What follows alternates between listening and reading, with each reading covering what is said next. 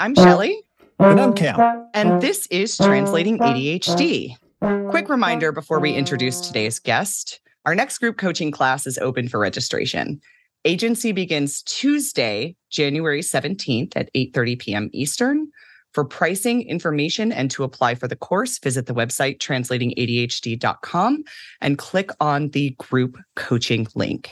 So today, Cam and I are really excited to have John Hazelwood with us. John, why don't you start by telling everybody a little bit about who you are and what you do?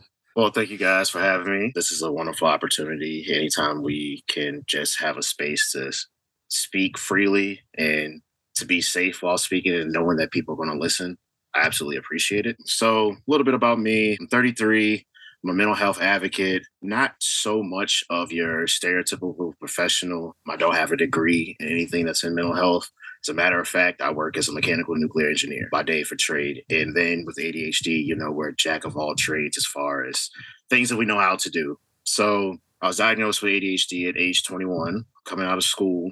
I wish in college I had more of an understanding for it because I definitely struggled.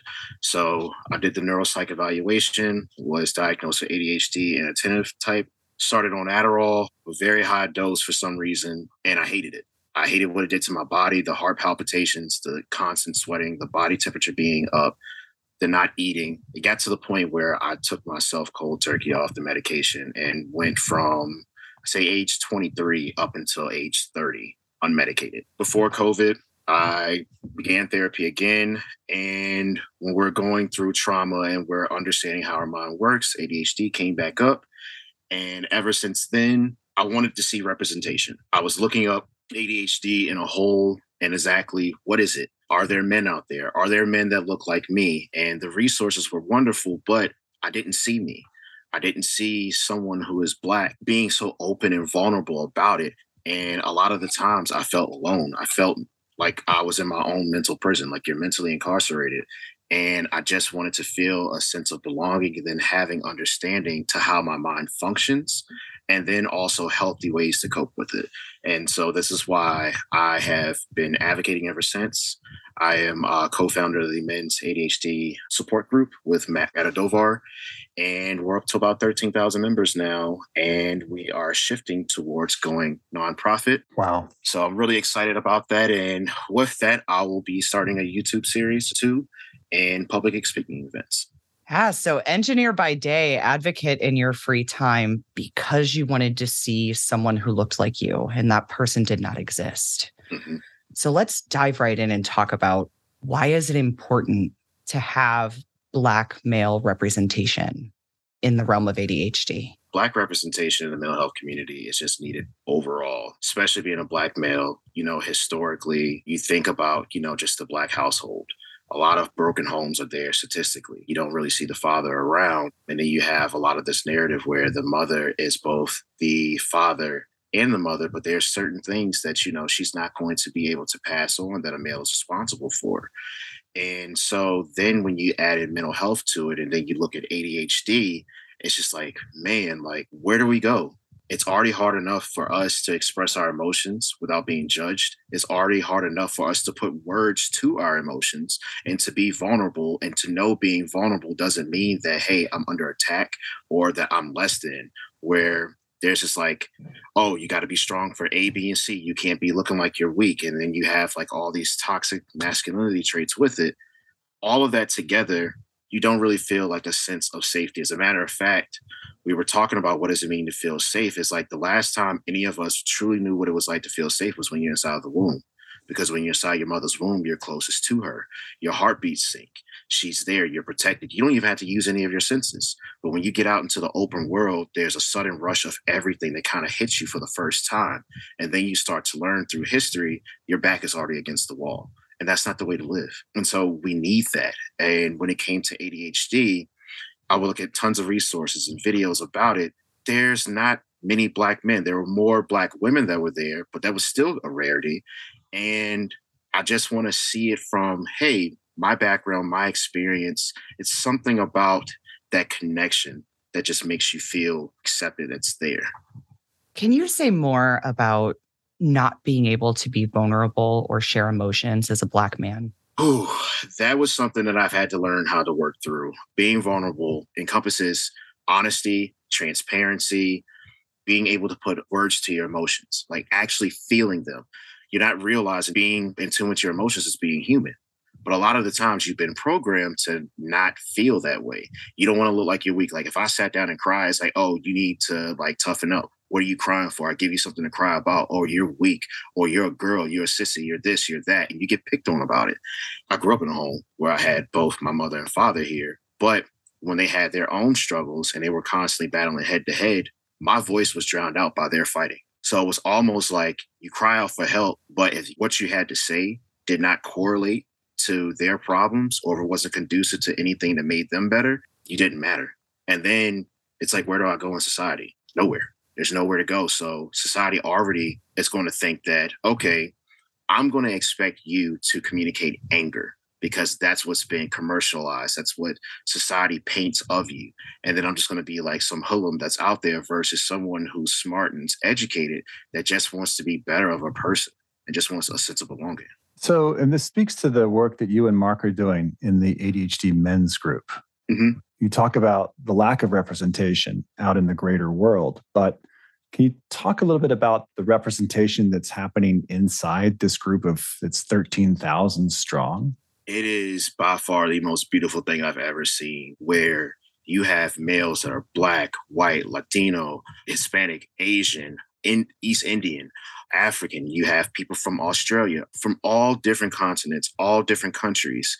They're all coming together and they're coming forward and they're speaking and they are being authentically themselves. It reminds me of what I felt like when I was out there looking around. And I was like, dude, I have nobody to talk to about it because for one, ADHD gets denied by a lot of people or it gets loosely referenced. Like, you know, people say, oh, I can't concentrate. I must have ADHD here. But if you're medically diagnosed with that, you don't look at it as a joke. You feel as if it's like damnation than anything, like you're indicted. But when you have these men coming in and they're just like, oh my God, I can breathe for the first time. There's something about that. It's like that exhale that you finally take. You feel like you're free. And we tell you, show up exactly as you are. I don't care if you're angry. I don't care if you're mad, you're sad, or you're confused. There's somebody for somebody in that group. And it's wonderful. It's so welcoming and so warm. And I'm so glad that it's finally taken off the way it needs to be. That's awesome. And we look forward to hearing about your own work on YouTube. We know that there are mental health professionals, coaches, therapists, clinicians who listen to this podcast, and they're in a position to do something about representation. They're do something about helping the Black population and helping Black men with ADHD.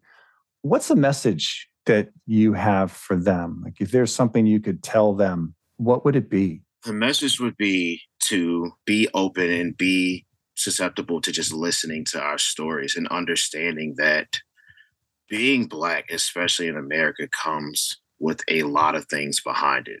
I'm a firm believer that trauma is able to pass itself through the body, somehow ingrain itself inside of our DNA. I'll give you an example. Like here in Virginia, we have a lot of like historic parts that was built off colonialism. But, you know, you have your founding of the United States being here. So if I'm going out to Williamsburg, I'm looking at these plantations and these old homes that they have literally like preserved them, and they're frolicking out on these fields. I'm not having fun. I'm walking through here and instantly my body is like, dude, what are you doing here? Like my body's like, we don't feel safe here. And it's like, you're laying on the grass and you're rolling around and you're sitting under the tree catching shade. One of my ancestors could have been hanging from that because all they wanted to do was to be able to have the freedom that you did. So it's something that's unsettling about it. And it adds another layer to why our mental wellness is such an important thing, because we have that stacked against us where we're now just able to exhale and actually have a voice where we're not going to be shunned for speaking about it and speaking about our experiences and having people actually listen to us versus if I speak, I'm going to get stoned, I'm going to get hung, or I'm going to get shot, even though those are still real things that happen in our community. So it's well overdue. And I just ask that, you know, our professionals just be open, but also be patient with us because it's a realm of understanding that I think is well overdue. You're speaking this theme of lived experience right now, or your context matters, and you're really speaking to that.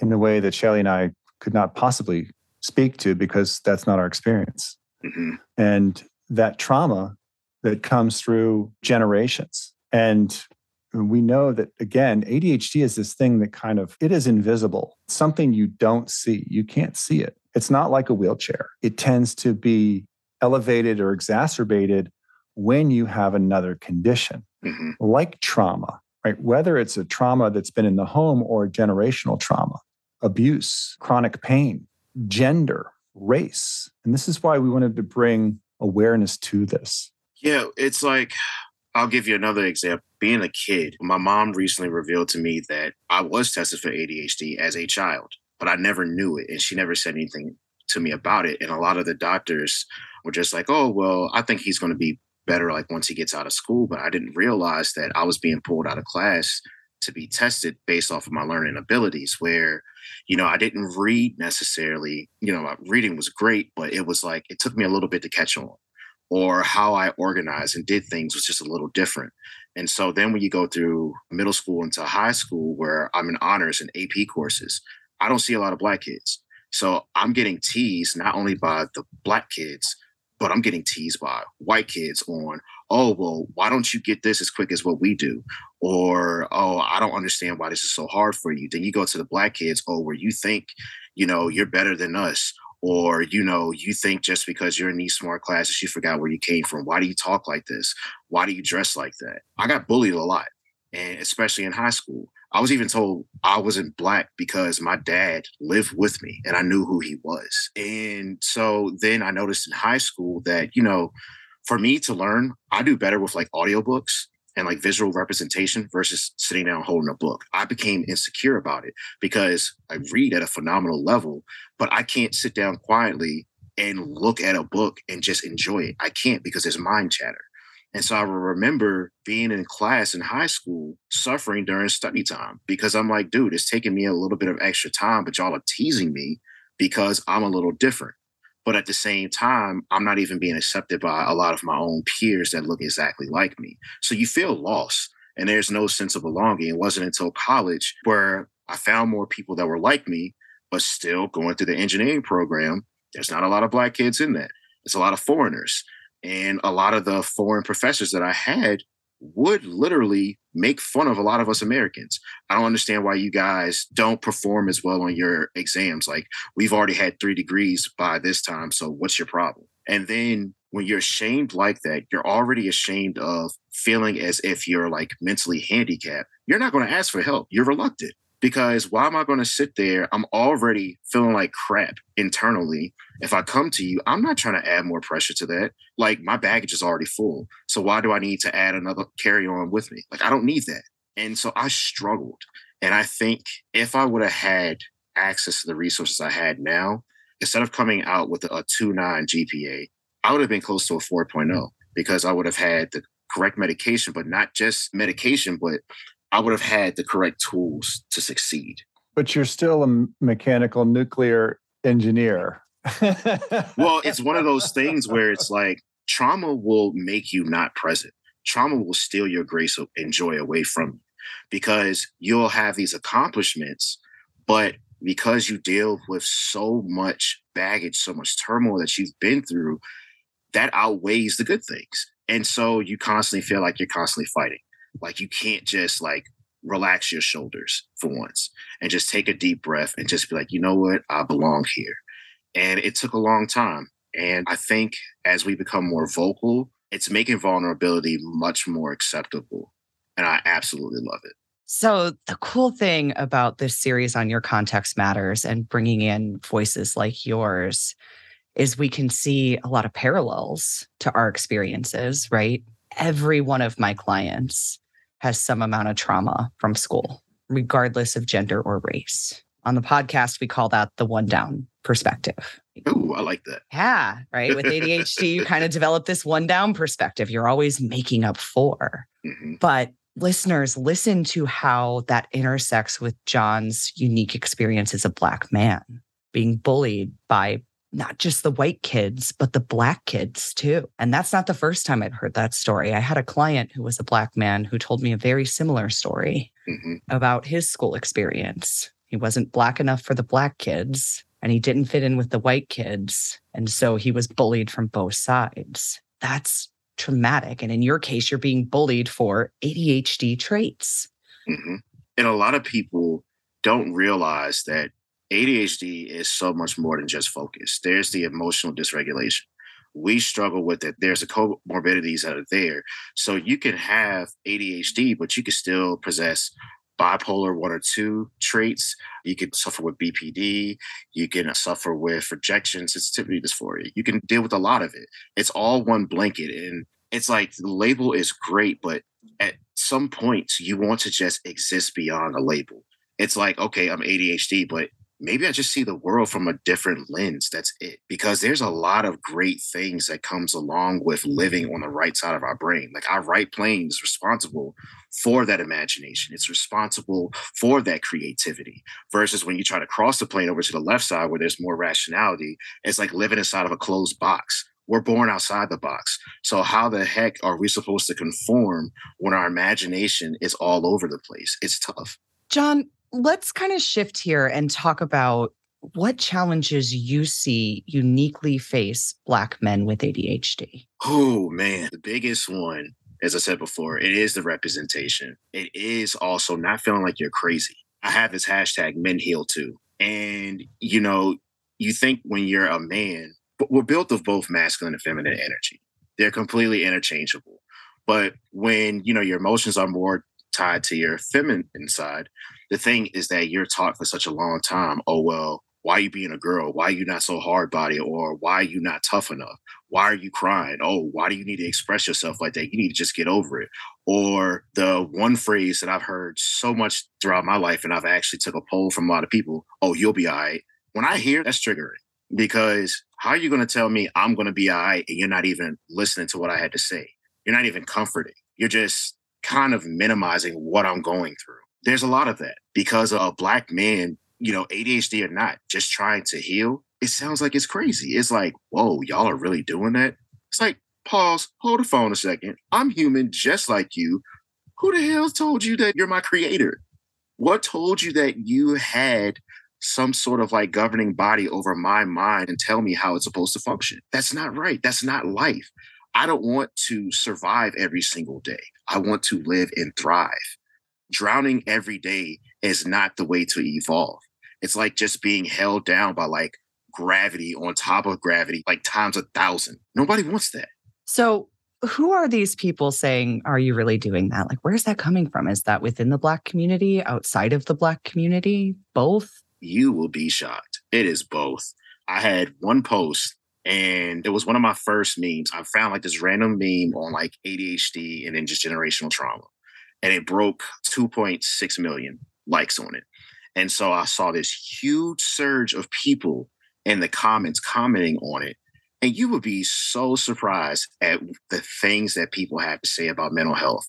You'll get a lot of these woke warriors that come up with the conspiracy theories where it's just like, oh, you're not ADHD. That's just a label that the white man placed on you just so you can't get to where you need to be in reality versus accepting who you are. I'm like, yeah, that might be some truth, but who are you to tell me that? I'm not telling you to solve my problem. I'm just asking you to sit, listen, and have an open mind to understand us.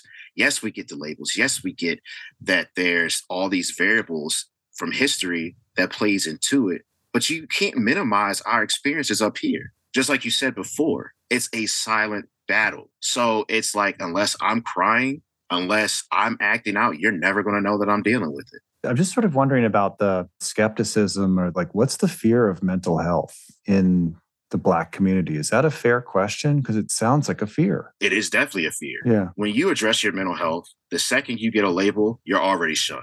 John, you're talking about being vulnerable, talking about, mental health and this challenge to that. And I'm just interested in emotions and sort of how we can have these responses, fear responses. I'm just hearing kind of like a fear response to discussing mental health, a fear response to being vulnerable, to sharing how you feel and sharing your emotions. And can you say more about that? It starts from our childhood. It starts from our environment. Talking about mental health and expressing feelings was something that was not normalized. And when you did, there was a crazy label. There was like, you're mentally ill versus, okay, there might be something that's there. Let's go ahead and explore it. There's these labels that get put onto it. And it's just like, oh, well, if you get put on medication, you're also looked at crazy. And when you deal with that, you already have the fear to speak your mind. And then when you're living in a society where there's all of these stigmas that are there, it's just like, I'm damned if I do, I'm damned if I don't. So it's like, I might as well go ahead and suffer in silence. And the only time somebody wants to make it apparent is if I act out and either one, hurt myself, kill myself, hurt somebody else while acting out, then everybody wants to make it a topic. It's like, why can't it be something that can be normalized in everybody's topic? Like, everybody's talking points. Or let's say like in school, you learn about how to deal with emotions, how to identify them, how to regulate them, how to express them. I wish I had those things. I wish I had those tools. Being able to speak about it is almost like being able to hug somebody and just fall into like their arms because you feel safe. You can just let that weight off your shoulder. It's just, care about this external validation that's there because it's created out of fear and it's not supposed to be that way. Like, why do I have to fear being human? Why am I being punished for something I never asked for? The thing is that these are the cards of life that I was dealt with. Like, they're dealt, but it's like, I had no choice, but I have a choice on how I proceed through this life and what I do with it. So should you knock me down for wanting to take control? No, you shouldn't. You should feel proud of me for it. But you don't have a lot of people growing up telling you, oh, that's such a great thing. A lot of the times, too, in the Black household, there was no division between therapy and the church. You got a problem? Go pray about it. That's it. I don't need a counselor. I don't need to see no doctor. I got Jesus. I got my Lord and saving grace. I'm going to pray about it, take my tithes and offering, I'm going to be good. No, you're not. You're not addressing the problem.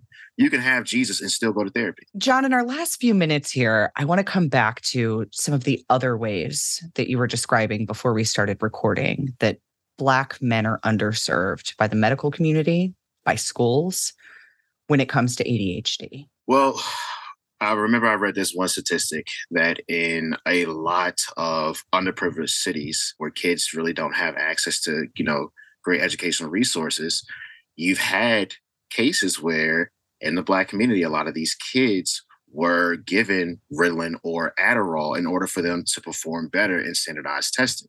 And when you do that, you were giving more money to be funded in towards the school because it's something not okay about that, where you're thinking about, okay, this child might not even be ADHD whatsoever. And you're introducing them to something that is very addicting. I mean, you see people sell it all the time, like on college campuses where it's like, hey, you got Adderall or I got this for 20. Like, that's not okay. You're not addressing the problem. All you're doing is creating another problem. It literally hurts. Like sometimes, like when I think about it and I process it, I'm like, dang, like there's some Black kid out there right now that is struggling mentally, dealing with ADHD or whatever they have, and they don't have proper resources to it. It's so uncomforting. Yeah, we were talking to Inger Shea last week, and she was briefly talking about her son and how much more advocacy work she has to do as a Black mother to get her son help because the school wanted to label him as a behavior problem, not address and support his ADHD. Well, a big thing too is that let's look at the 90s, for example. Mental health was a thing in the 90s, but you look at your diagnostic tools, which you have the DSM-5. When you look at it and you look at the testing pool, do you really see a lot of African Americans in that testing pool? It's actually been a problem that's being addressed now where a lot of Black people are like, look, some of these diagnoses that you come up with or these mental illnesses that you're diagnosing people with, how is that fully capturing who I am? Does that capture the full Black experience? Does it capture my DNA? Does it capture my history? Does it capture everything that makes me and who I am now?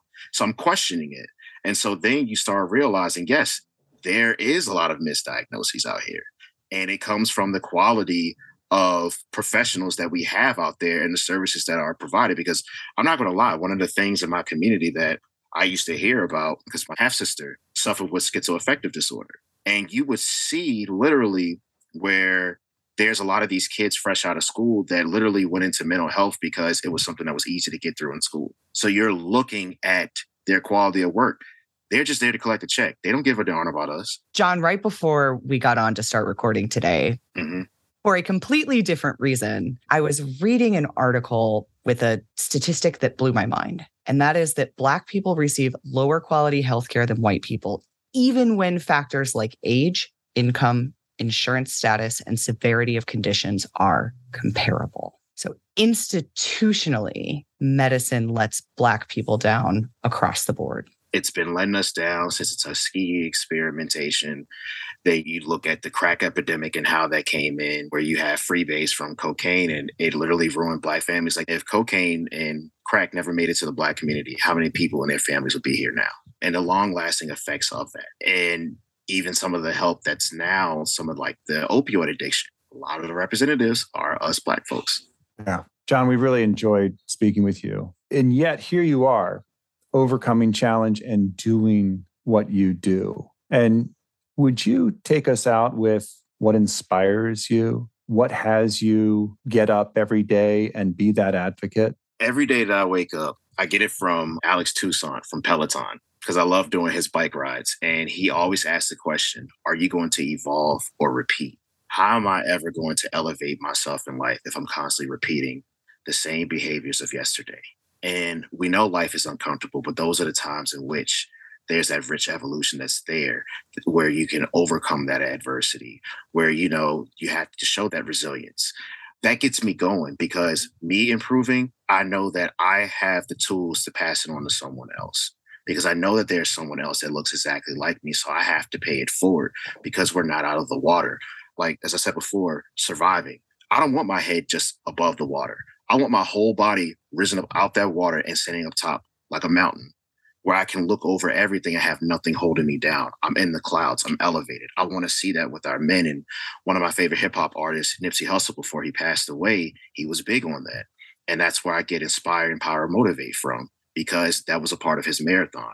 So I feel my connection to his music, the least I can do as a fan is to continue to elevate myself and to help my Black community as well, too. John, you are so inspiring, and I could honestly spend so much more time with you talking about all of this and many other subjects. You're such an interesting human and such an inspiring person. I had no idea until today that your advocacy work was not your full-time job, and that you, in fact, had an entire another career. So really a testament to the fact that you're paying it forward. So what we've been doing, rather than our typical outro, so stick around, listeners, rather than promoting our stuff, we want to promote your stuff. You gave your time today to share your lived experience, to share your context. Where can our listeners find your work and what you're doing? A lot of social media platforms I use are Twitter, Instagram, Facebook, Snapchat here and there. But mainly you can find me on Instagram at ADHD_John. And those are zeros when you spell that out. And then also on Twitter, which would be JohnJohn89. And I'm unfiltered and I speak my mind. And then also I provide a lot of just inspirational context for people to just think about. And also being an admin and co-founder of the Men's ADHD Support Group, I am active on their Facebook page and will be active on a lot more of our ventures that are coming up as far as the public speaking, the videos, and then more of the podcast content, in which Mark and I are resurrecting our ADHD Men's podcast as well, too, because we used to put that out a lot. It's just life be lifing. Let's just put it that way. And two ADHD people working together have ADHD too, right? Mm-hmm. Is that men's group open to any man with ADHD that wants to join?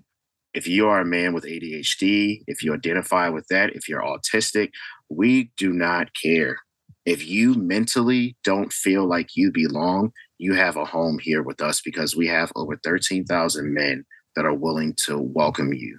We're LGBTQIA plus friendly as well, too. We cater to a wild array of just all ethnicities, and everyone doesn't even see yourselves for color. We see each other for how beautiful our minds are. And all we want to do is to make you feel comfortable. We want to have you feel seen, and you get that help and healing that you need. And we have access to tons of resources. That's great. Yeah. Links to all of John's socials and to the men's group will be in the show notes. So listeners, if you're looking for those, that's where you will find them. John, thank you again for being with us. And until next week, I'm Shelley. And I'm Cam. And this was the Translating ADHD podcast. Thanks for listening.